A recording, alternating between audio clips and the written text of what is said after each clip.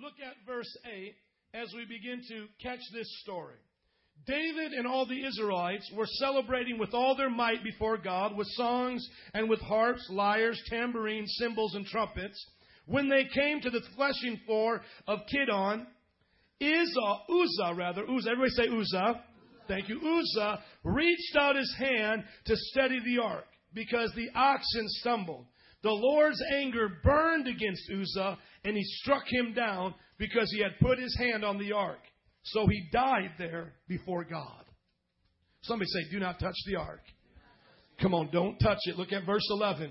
Then David was angry because the Lord's wrath had broken out against Uzzah, and to this day that place is called Perez Uzzah. David was afraid of God that day and asked, how can I ever bring the ark of God to me? He did not take the ark to be with him in the city of David. Instead, he took it aside to the house of Obed-Edom, the Gittite. The ark of God remained with the family of Obed-Edom in his house for 3 months, and the Lord blessed his household and everything he had. Somebody say, don't touch it. Here's the story. You have David taking the Ark of the Covenant, which is in the Old Testament, the time when they worshiped in the temple. Put up that slide for us of the tabernacle in the wilderness. God commanded the people to build an outdoor tabernacle where they would worship God and where the priests would serve the Lord and perform their religious duties. One of the most important parts of this tabernacle is once you get into the courts, is right here.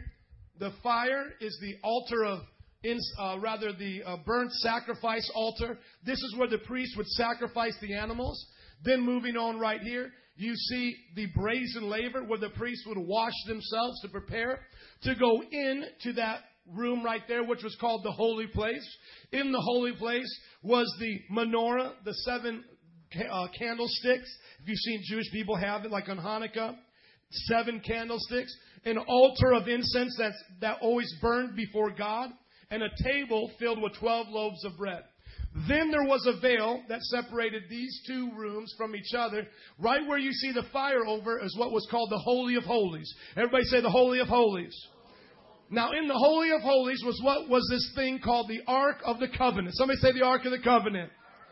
The Ark of the Covenant was a treasure chest looking box that had the 10 Commandments in it, manna, and Aaron's rod that budded. These were 3 evidences of God's miracle power. It looked like a treasure chest. On top of that treasure chest were 2 angels, and then there was a mercy seat. Somebody say the Ark of the Covenant.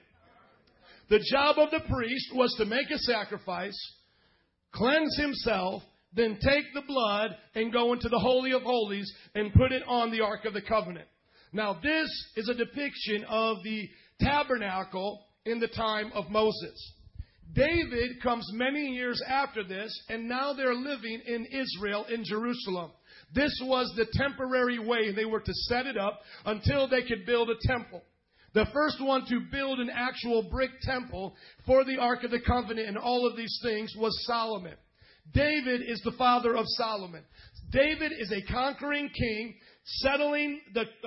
making the borders of Israel safe, settling the people of God in Israel, and building the capital city, Jerusalem. When this story takes place, he is now gathering the items that were in this wilderness tabernacle. He's bringing them to Jerusalem so he can build a temple. Are you listening to me?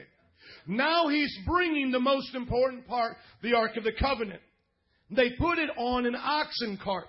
So there's some ox carrying this Ark of the Covenant, and it gets a little bumpy, and all of a sudden it starts to slip off the road. And this guy named Uzzah reaches out his hand to put the ark back on the cart so it doesn't fall off.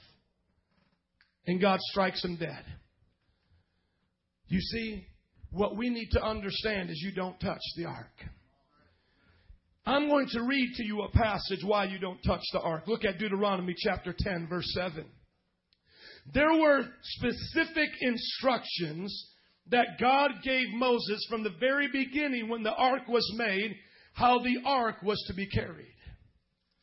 And what these gentlemen were doing, and no matter how well their intentions were, They were breaking the Lord's command.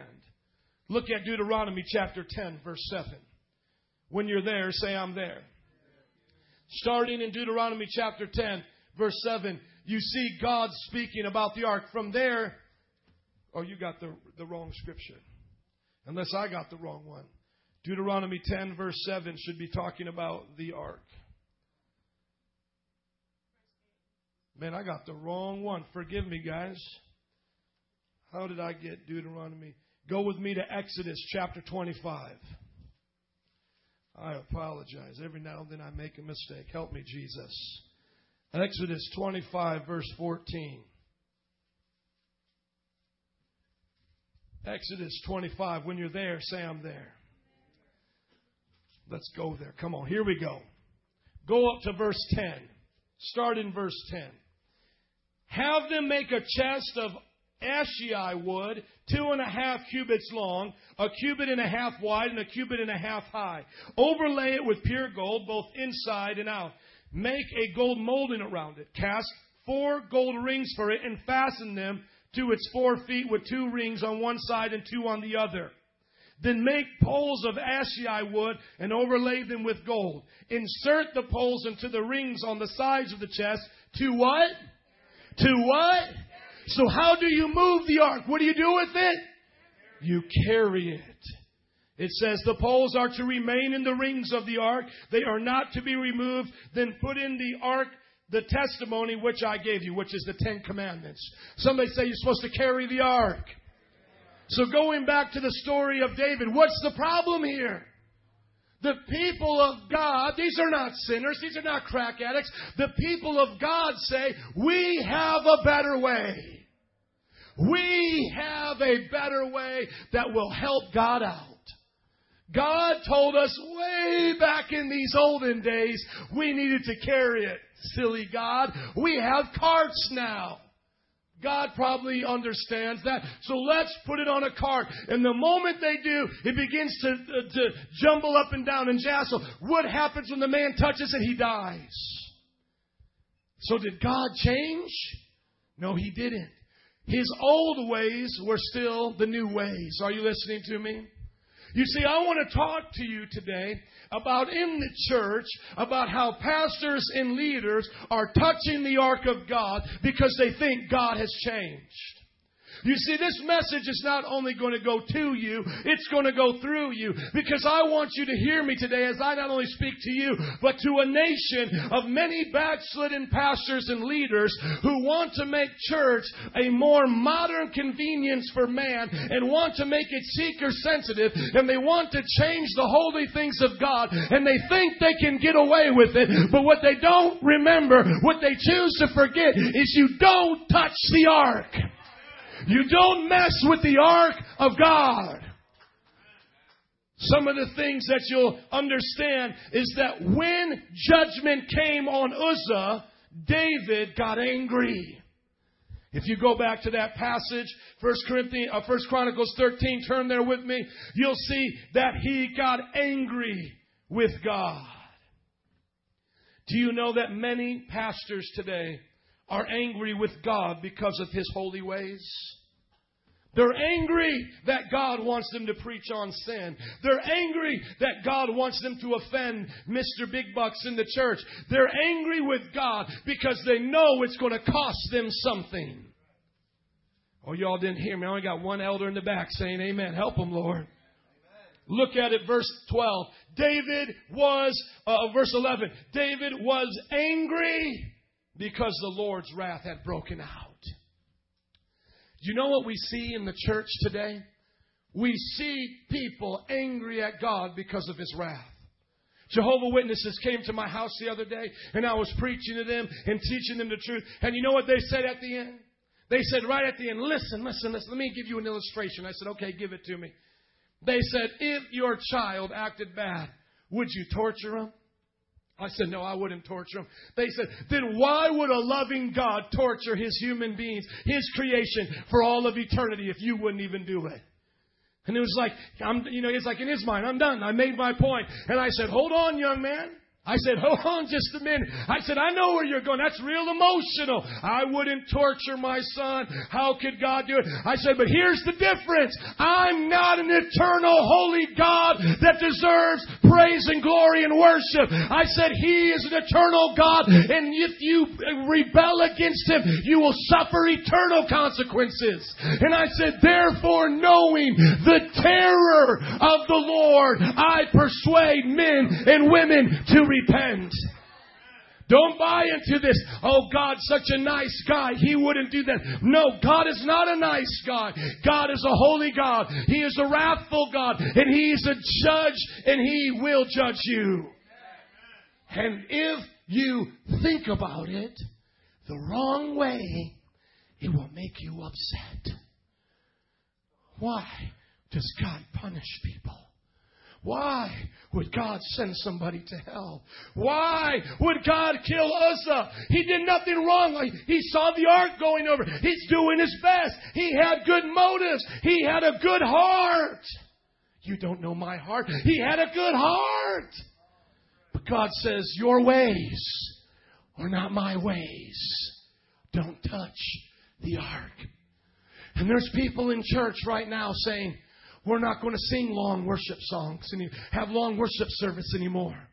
Church isn't about how long the worship is now. Church is about making visitors feel comfortable. And they have good hearts. And they say, I really love people, but I'm only going to preach the soft things of the Word of God. And they're going to compromise so that the people will come and the church will get bigger and bigger and bigger and more money. And they say, look how successful I am. But they're touching the ark of God. I hate it with a passion when people say, look how effective we are preaching the gospel with love and candy and bicycles and ponies, and look how ineffective Metro Praise is because you preach judgment, the truth. Listen to me, my friends. Jesus did not say that card is so effective, guys. I know it takes more strength with 4 men, but that card is no. He said, I told you to carry it. And He said, my house will be called a house of prayer. This is not the bingo parlor, and this is not the all-you-can-eat buffet. This is a church, and it's a house of prayer. We're not going to touch the ark. I'm tired of people telling me, oh, you're not effective. You can be more effective. Jesus says, you trying to be more effective will cost you your life. I don't care if people think we're backwards. Well, don't you know that people don't want a long service? I don't care what people want. I came for Jesus. Well, don't you know it's not effective to preach the gospel the way you do? Isn't it better to preach it with skits and dramas and tell jokes? I don't care if it's more effective to get a sinner to love his sin. I want sinners to repent of their sins. You see, it's time that we begin to stand up as Metro Praise and not say, well, you know what, we're just doing it old-fashioned. You know, we're just trying our best. No, we need to be proud of this. We're doing it God's way. Well, some people say, well, you don't dress like the old-timers. Listen to me. We follow the Bible. Show me where the Bible says I have to put on a 3-piece suit. Hello? I came here to do spiritual aerobics, amen. I ain't got room for a suit to be jumping around, praising God, laying on the floor, amen. I got to cast out devils. It's a dirty job sometimes, amen. Praise the Lord. I'm tired of wearing a suit just to make you think I'm Lee Iacocca, Donald Trump, or Oprah Winfrey. I haven't come to impress you. I've come to preach the gospel to you. And you might say, Pastor, sometimes you make me afraid. It better scare the hell out of you, because I want you to get to heaven. Don't touch the ark, somebody. The church today in America is saying, I'm okay with touching the ark. I'm not okay with it. You might say, Pastor, I haven't seen nobody get struck down yet, but you will. You see, right now the Bible says that there's deception upon the earth. And the way pastors are acting is if we have better technology, if we have better choirs, we'll reach people better. That is not true. There is only one thing that will reach a person's hard heart, and that is the hammer of the Word of God, smashing it into pieces, and then the love of God restoring them and making them new. There is no other method. It doesn't change. It's not that we say, well, we're going to preach differently now. No. Are people still sinners? Yes. We'll preach the message that Jesus preached to sinners. People say people have changed. No, technology may change. All of these things may change in our jobs, in our houses, with technology and how we live. But my friends, the human heart remains the same. If somebody lost a child 2,000 years ago, it hurt. And if somebody loses a child today, it hurts. And they need the balm of Gilead, the Holy Spirit, to heal them, period. Not your counseling, not a book, not a purpose-driven life. They need the Shikaboomba, Holy Ghost. Amen. And if somebody's rebellious today, it's just like being rebellious 2,000 years ago.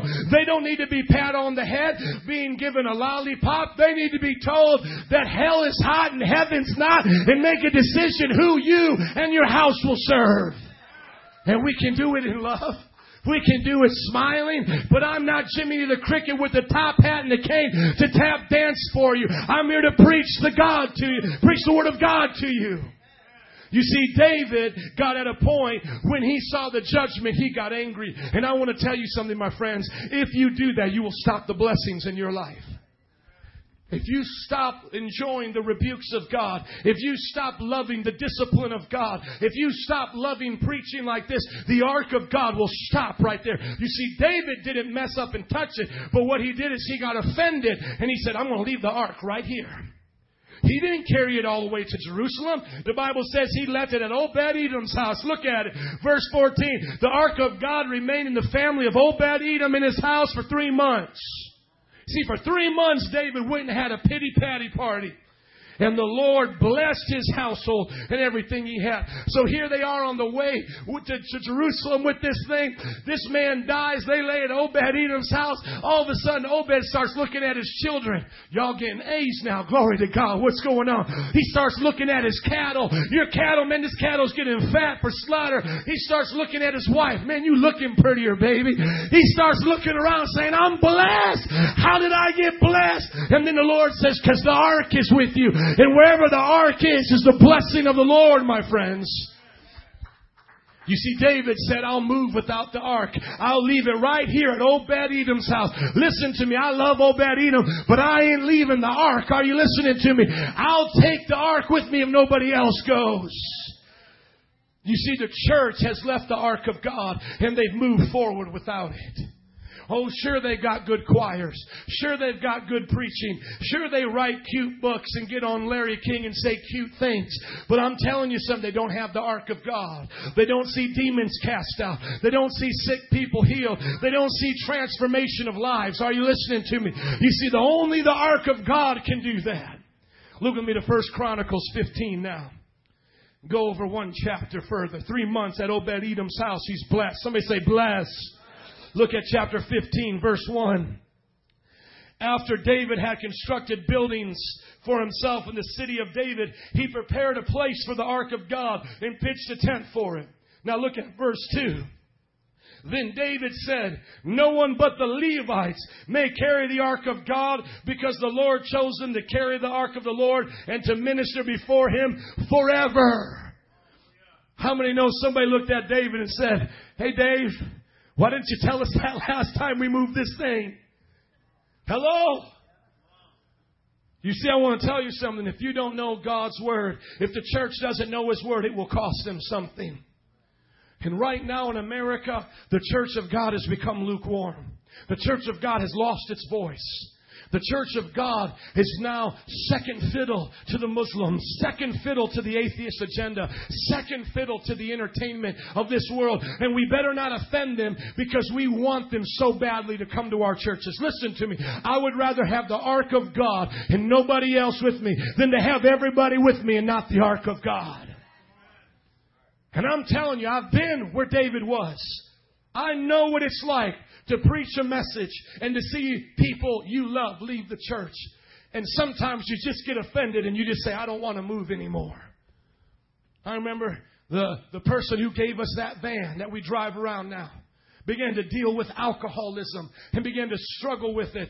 And we began to rebuke him and say, you can't live for God and be an alcoholic. And we did it over weeks and months, people. We didn't just cut him off, but we said, listen, you have to repent. You got to live right. And he kept refusing the counsel. So finally I had to say, listen, if you don't want to live right, you can't come, because you're going to touch the ark and bring judgment on this house. And by me doing that, God removed him from our church. And his heart is hard now. And I know what it was like, because he was the biggest tither of our church. Hello, gave us a van. And I know what it was like to have a little bit of a pity-patty party for myself and to say, you know what? I'm not even going to try this. Maybe I'll do it another way. And the leaders here can tell you, we've always come back when we've lost people. And we've tried to say, is there another way? Can we do it this way? And every time we look at it, we know it's compromise that we're dealing with. And we say, no matter how we feel, no matter how hard it is, we're not going to leave the ark of God. And if you ask me, Pastor, have you made those decisions many times in ministry? Yes. I would rather lose an Uzzah than lose the ark. Because you might say to me right now, you might say, Pastor, well, these people in your church, they're trying to do, but I don't care what they try. They either do it or they don't. I got to move with the ark. Well, they have a good heart, Pastor. People trying to make better the church. So what if they living together and they're not married? Give them another chance. Now, I got to move on without them, because we're going to carry the ark. You might say, Pastor, that gets me a little upset. Well, David got upset, my friends, but he wasn't blessed. You can get angry with God if you want. You can be like those Jehovah Witnesses, and you can build up just this big argument against God. How could a loving God ever do such a thing? It's so unfair that he struck down Uzzah. It's so unfair that my child gets rebuked. It's so unfair that so-and-so left the church. Oh, you can have your little pity-patty party, friends, while the ark is at Obed-Edom's house. Or you can do what David did. Go back to the scriptures and say, let's do it again. And this time, we're going to do it right. Levites, come on, boys. Pick up that ark and let's get back to doing what we were called to do. And one of the things I forgot to mention is that when Uzzah went to do it, they were dancing. The Bible says they were dancing before God. They were loving God. And that might have got them a little bit out of control. They might have been dancing, holding that cart, and all of a sudden it starts to tip. You see, you can be singing and still be cursed and mess up. Hello? You can be worshiping and still be messed up. But I love how David says, let's go get it back. Somebody say, get it back. Now look at chapter 16. They brought the ark of God and set it inside, or go verse 15, verse 27. Go up to verse 25, rather. Come on. So David and the elders of Israel and the commanders of the units of 1,000 went to bring up the ark of the covenant of the Lord from the house of Obed-Edom with rejoicing, because God had helped the Levites who were carrying the ark of the covenant of the Lord. Come on, he helped them. Verse 27, now David was clothed in a robe of fine linen, as were all the Levites who were carrying the ark, as were the singers and who were in charge of singing the choirs. David also wore a linen ephod. So all of Israel brought up the ark of the covenant of the Lord with shouts, with the sounding of rams' horns and trumpets and cymbals, and the playing of lyres and harps. And the ark of the covenant of the Lord entered the city of David. Michal, daughter of Saul, watched from a window. And when she saw King David dancing and celebrating, she despised him in her heart. You see, there's people who get angry with us because we jump and dance and shout and holler in the presence of God. I want to tell you something. Not everybody loves what we do in this church. And they will persecute us. They will tell us that they don't like how we have church. That we get too out of hand. That it doesn't take all of that. But you know what happened to old Michal? Michal got cursed. And keep reading. Then they brought the ark of God, pitched the tent, offered the offerings to God. And David blessed the whole people with all of these different things. Then verse 4, he appoints all of these people to serve. Continue on. Look at verse 39. It says, David left Zadok the priest and his fellow people in charge. And then verse 41, They went down, gave thanks with cymbals, trumpets, and playing of other offerings. And verse 43, they blessed the people. Let me tell you something here. Michal got cursed, but the people got blessed. The bottom line is, we're not doing this for those who don't want it. I'm going to say it again. Everybody look up at me. We are not doing this for the people who don't want it. The Bible says that as David came jumping and dancing, his wife, Michal, looked through the window. She got upset. You read later, she got cursed and didn't bear any more children. But all the other people of Israel are dancing with him. He's blessing them. David is giving them raisin bread and all of these other things. And they walked away saying God was in this place. Let me ask you a question. Do you want to lose God's blessing for those who don't want it? Do you want to sit up here and stop loving God because somebody else doesn't want it? What if somebody sitting next to you watches you dance and lose your mind for Jesus all over this place, and then they're going to mock you? Are you going to stop dancing for Jesus?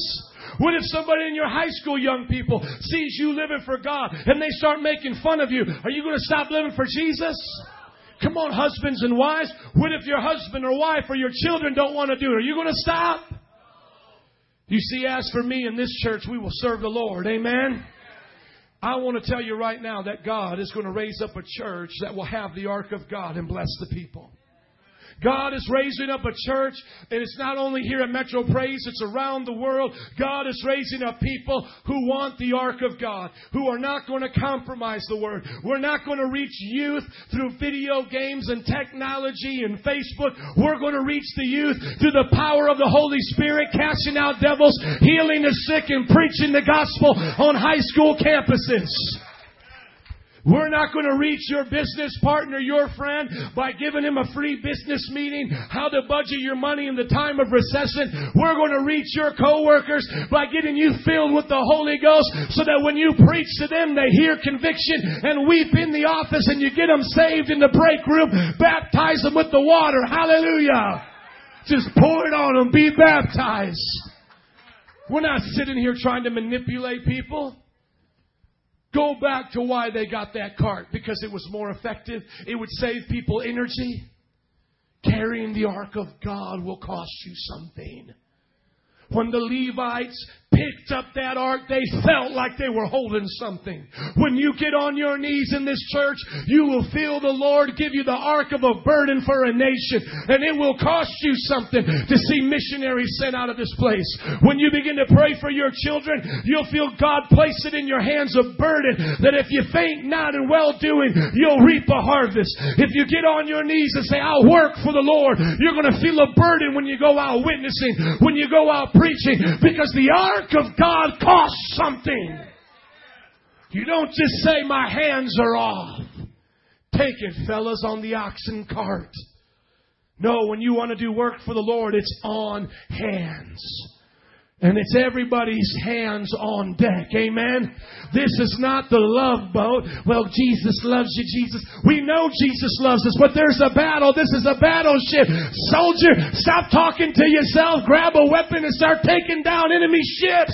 In Jesus' name. This is not a cruise ship. This is a battleship, and it's on its way to glory.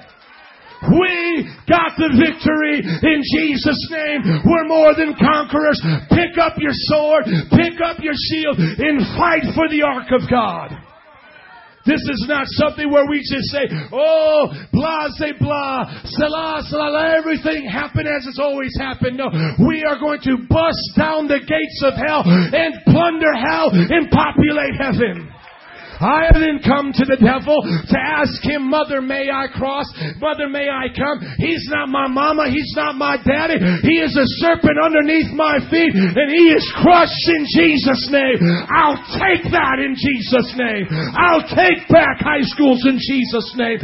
I'll take back young people in Jesus' name.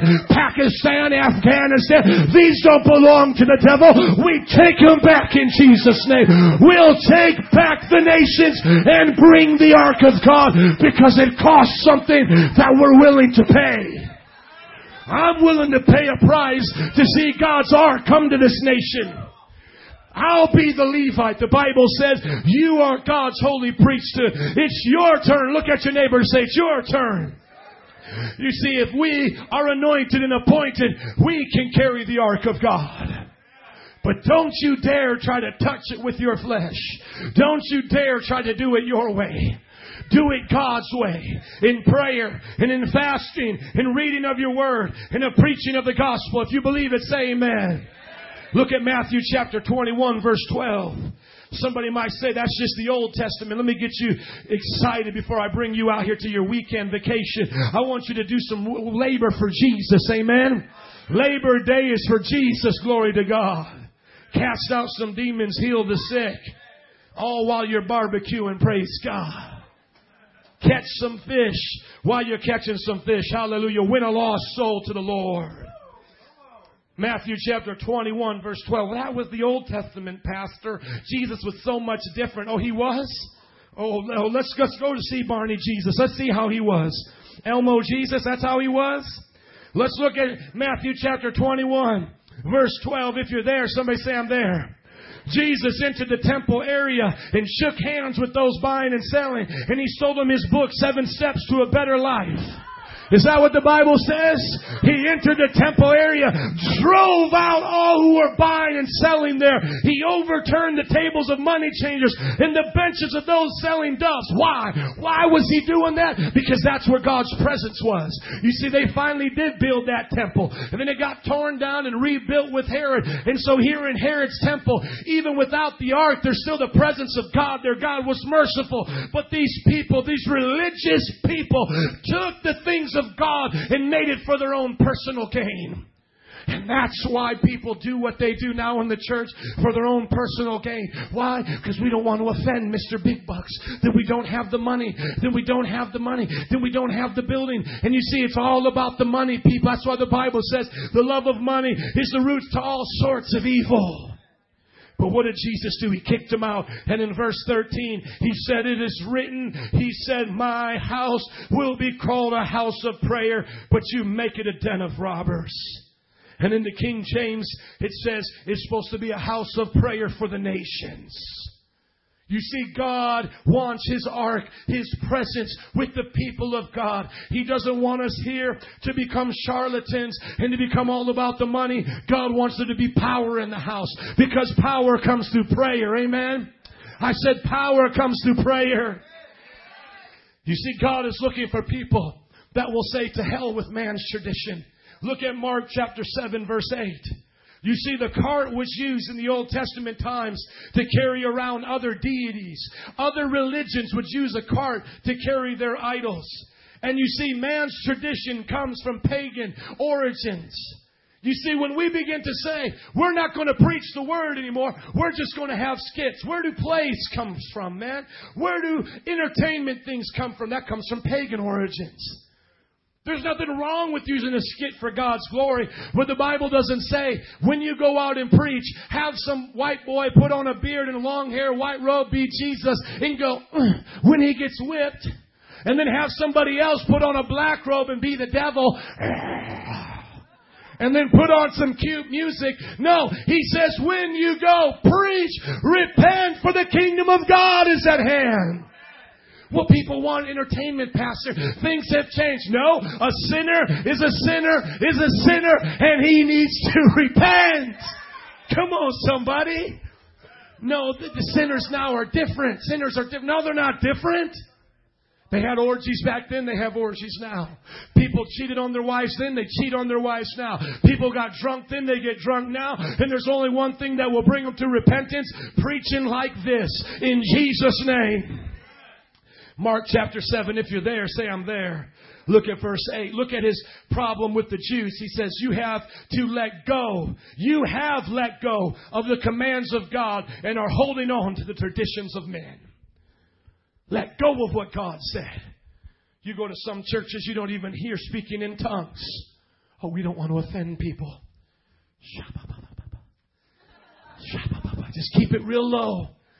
No, shikabooma, I want more Jesus. Speak in tongues, praying in the Spirit, building up your most holy faith. People are saying, no, we don't want to offend anybody. Just keep that secret. I told you the story that it always breaks my heart of a pastor who was an older man, had raised up a great church, and at the end of his life, he handed it to a young man. And at the end of every service, this old praying grandma would come to her knees. She would grab a hold of the altar and say, God, have mercy on sinners, save souls. She would do it at the end of every service. And one day, this young man came up to that old woman, and he said, old woman, sister, there'll be none of that here anymore. We want to make people feel comfortable in church. You can have the prayer meeting in the cafeteria on another day if you want. Listen to me. That's what we've done to the Holy Ghost. We've said we welcome everybody, but we've kicked out the Holy Ghost. We need to get to the point when we say, I'd rather have God than the traditions of men. I'm tired of trying to live to impress men. Because you'll never make man totally happy. You'll always be under his thumb. Well, Pastor, your services are too long. They're too short. The singing was too loud. The singing wasn't loud enough. It's not hot enough. It's not cold enough in here. Pastor this, Pastor that. Listen to me. I'm all here. I'm here just for one person. That's Jesus Christ. And if I serve him right, I'll serve you. Amen. You see, the traditions of men will come and choke out God. What happened to the Roman Catholic Church?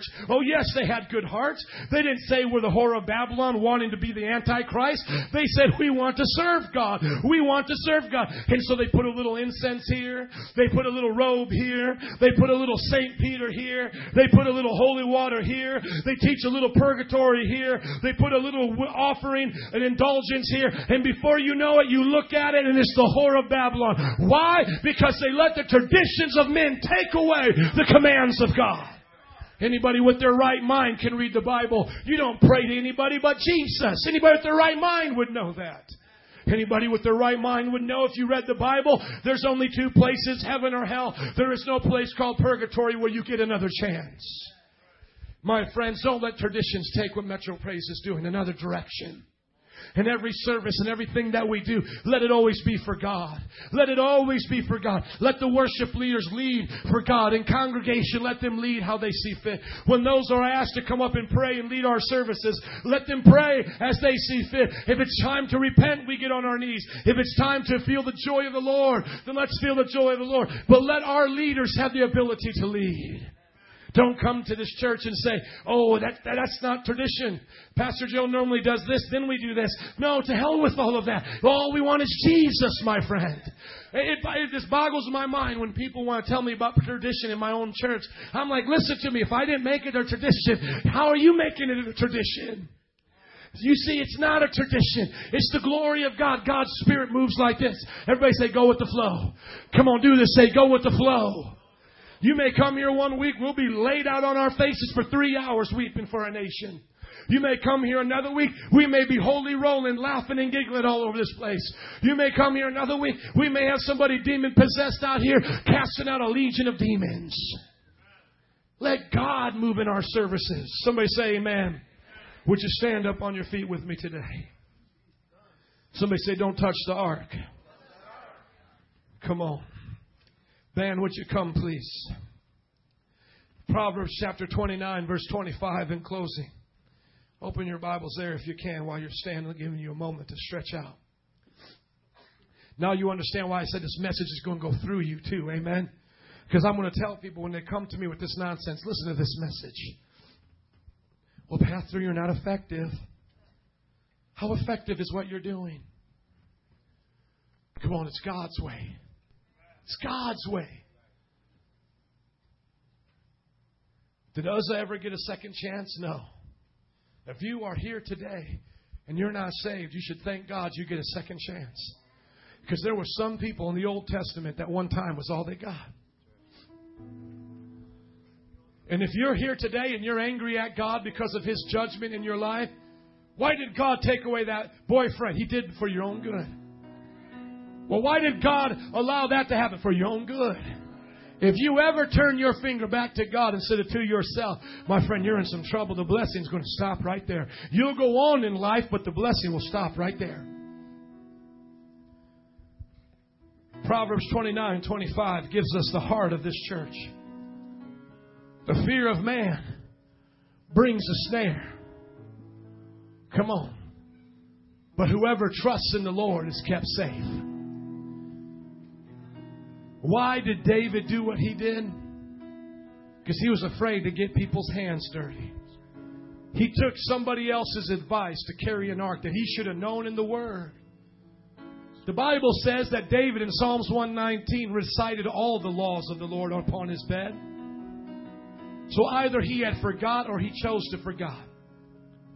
But the redemptive part about David is that David made a decision. This time we're going to do it right. The first church I planted, I didn't do it all right. I used to get on the phone before Sunday service and I would call everybody. And I would say, you coming to church? You coming to church? You coming to church? I would beg them. And then I started to give bribes. You know, this cafe is meant to give us a time of fellowship. It's not meant to be your lunch or your dinner.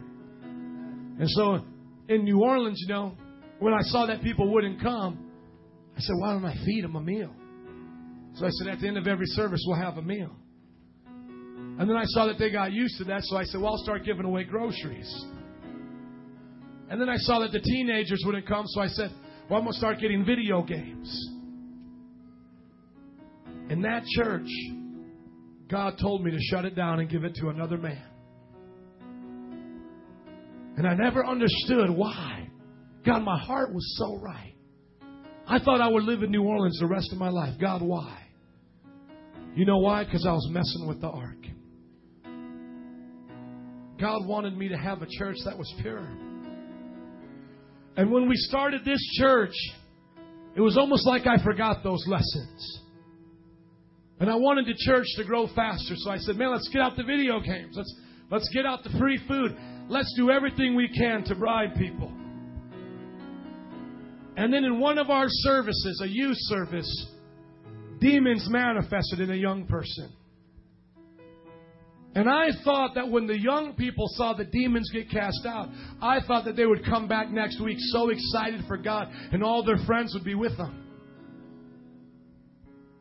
But when the ark came, they actually got scared, and that next week nobody came.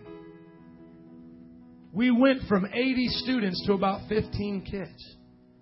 Not one thing changed. We didn't even talk to them. And God began to show me they're not ready to see me move. He said they're not ready. It scared them.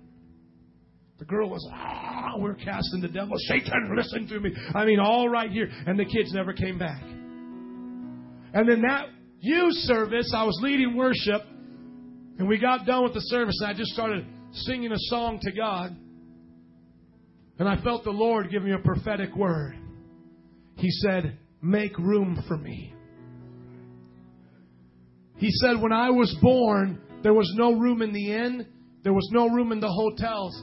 He says, I'm still looking for a place to dwell. Will you make room for me? He said, I came to a manger in a hay barn because there was room for me. He said, I'll come here if you make room for me. And we began to then see people leave. And we began to see a lot of our adults leave because I would come to the service and instead of thinking to myself, how are you going to react? I just said, I'm coming for more of God. And all of a sudden I'm on my face for an hour, hour and a half, and I get up and it's like 2 in the afternoon. And I said, okay, now let's preach. And people began to leave.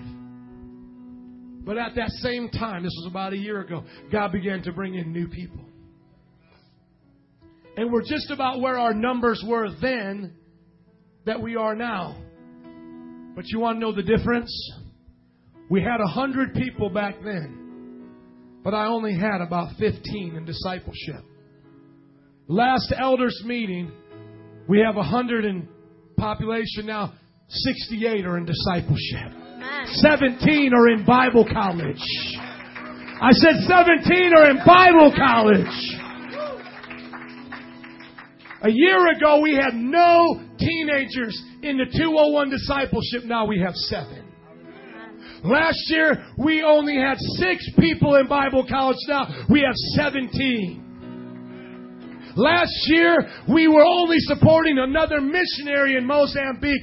This year, we have 4 nations with almost 60 Metro Praise churches. 60 churches around the world. Does the ark bring the blessing? Yes, it does. Last scripture, John 6, verse 60. I want you to see it in closing. John 6, verse 60. I don't have time to read the whole story. Read chapter 6 if you have time. Because right now I can hear some people saying, well, Pastor, come on, Jesus wasn't always yelling at people, was he? No, you're right. He loved people. He was kind. And you might say, well, Pastor, didn't Jesus also feed people? Yeah, he did. After he preached to them for 3 days and starved them, amen. So we'll feed you dinner after you stay 3 days and hear the preacher. Praise God. Nothing wrong with those things done the right way. Don't get me wrong. John chapter 6, verse 60, though, we have a problem. You know what the problem is? Jesus just fed the 5,000. And they woke up the next day and they go, yummy to my tummy. Boy, this Jesus thing is pretty cool. We come here and preach. He feeds our belly. Man, who needs wick? Who needs jewel? Let's just go to Jesus.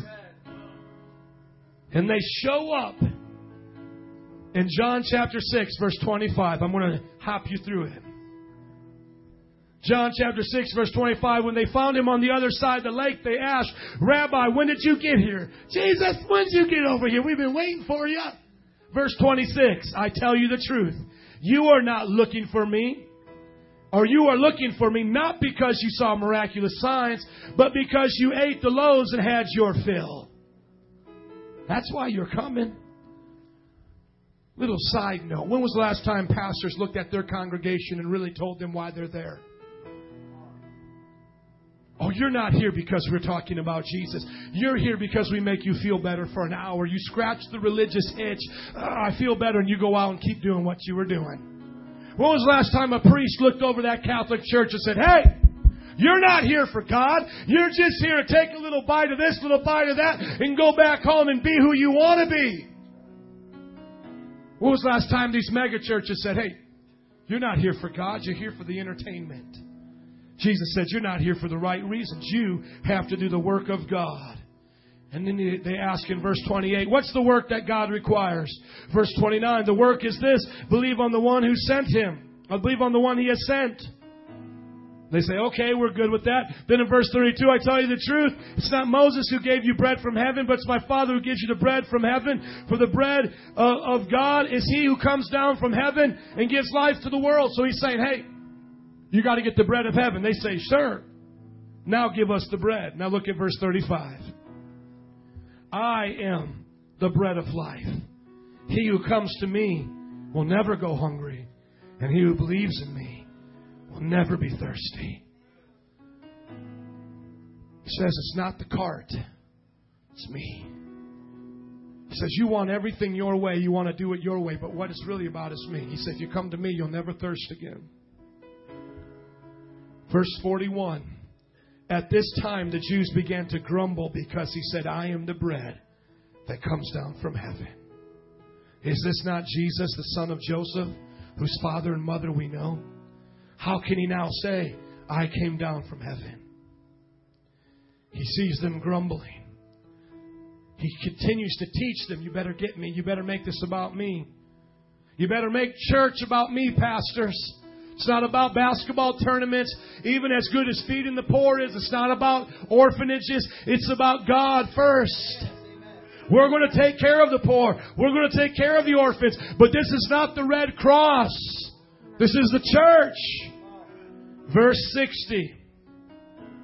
On hearing it, many of his disciples said, this is a hard teaching. Who can accept it? Hold on now. These aren't the Jews anymore. These aren't rebellious people. These aren't Samaritans. These aren't the pagan Romans. It says, his disciples said, this is a hard teaching. Verse 61. Aware that his disciples were grumbling about this, Jesus says, does this offend you? Everybody look up at me. True gospel preaching like Jesus will offend you. It offends me. Because we're not perfect. And when holy men of God speak it, it will always pick out something in your life. When I email you the message that I heard that inspired this message, you'll see that it put out things in my life.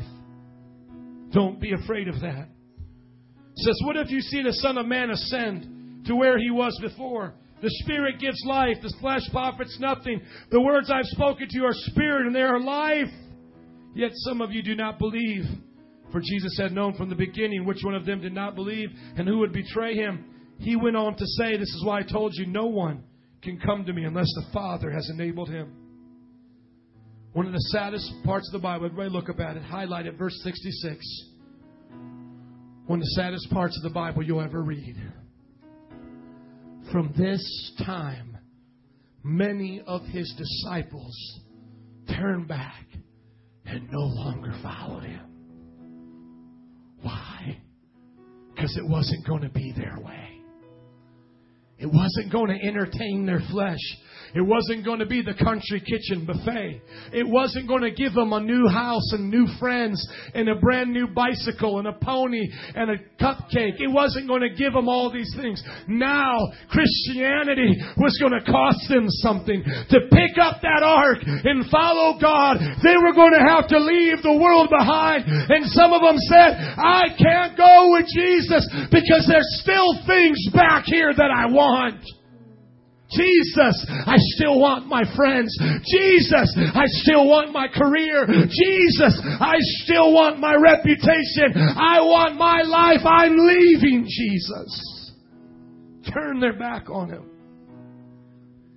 You would think if Jesus was a great leader and He had read Carnegie's book, How to Win Friends and Influence People, you think at this point He would have got the clue. He's losing thousands of people. Stop, Jesus. Stop. But He's not done.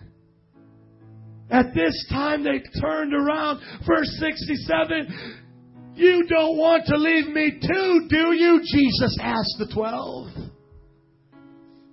Jesus then looks right at His disciples, puts them right on the hot seat. And come on, you know what this is like. Imagine me calling you out in the middle of a stadium. Hey, Danny, what are you going to do? He points them out in front of everybody, in front of all the public who's leaving. And you can see the disciples. They're seeing their friends and family go this way. They're seeing a large crowd go this way. And Jesus is standing by Himself. And He calls them out. Are you leaving too? What are you going to do? I love Peter because Peter says what I believe the other disciples were thinking. He's so bold and so passionate. May we have the heart of Peter, Jesus. He said, Lord, to whom shall we go? You have the words of eternal life. We believe and know that You're the Holy One of God. You know what Peter said? Peter said, I can't live without the ark of God. I can't leave it here. Jesus, You got the Holy Ghost. And where You go, I'm going with You. I'll follow You even if nobody else comes because I want to be where You are. Jesus, I want to be where You are. I need the ark of God in my life. Father, we come to You in the name of Jesus and we ask for the Holy Spirit to fill us today as the temple of God. Let us be filled with the Holy Ghost. And Lord, whatever we've been doing of the flesh, we stop it now.